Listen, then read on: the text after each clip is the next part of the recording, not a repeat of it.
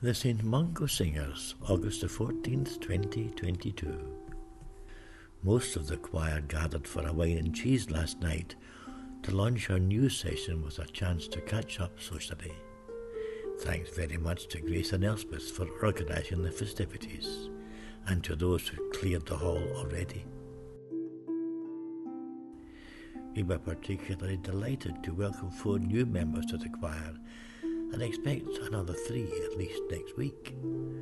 We also wished Anne-Marie Martin a safe journey to Australia and a hasty back.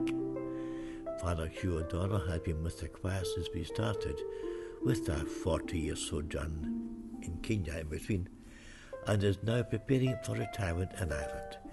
We thank him for his sterling service, for his lovely voice, his wit, and his friendship.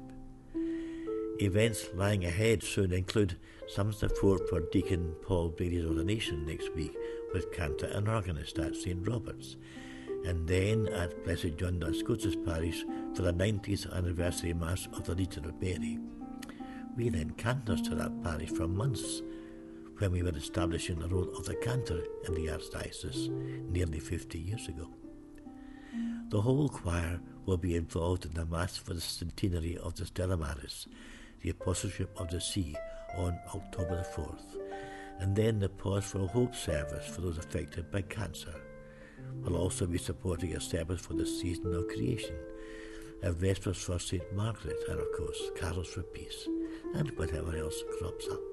Lots of interesting things lying ahead in the rest of the year, and repertoire to support them.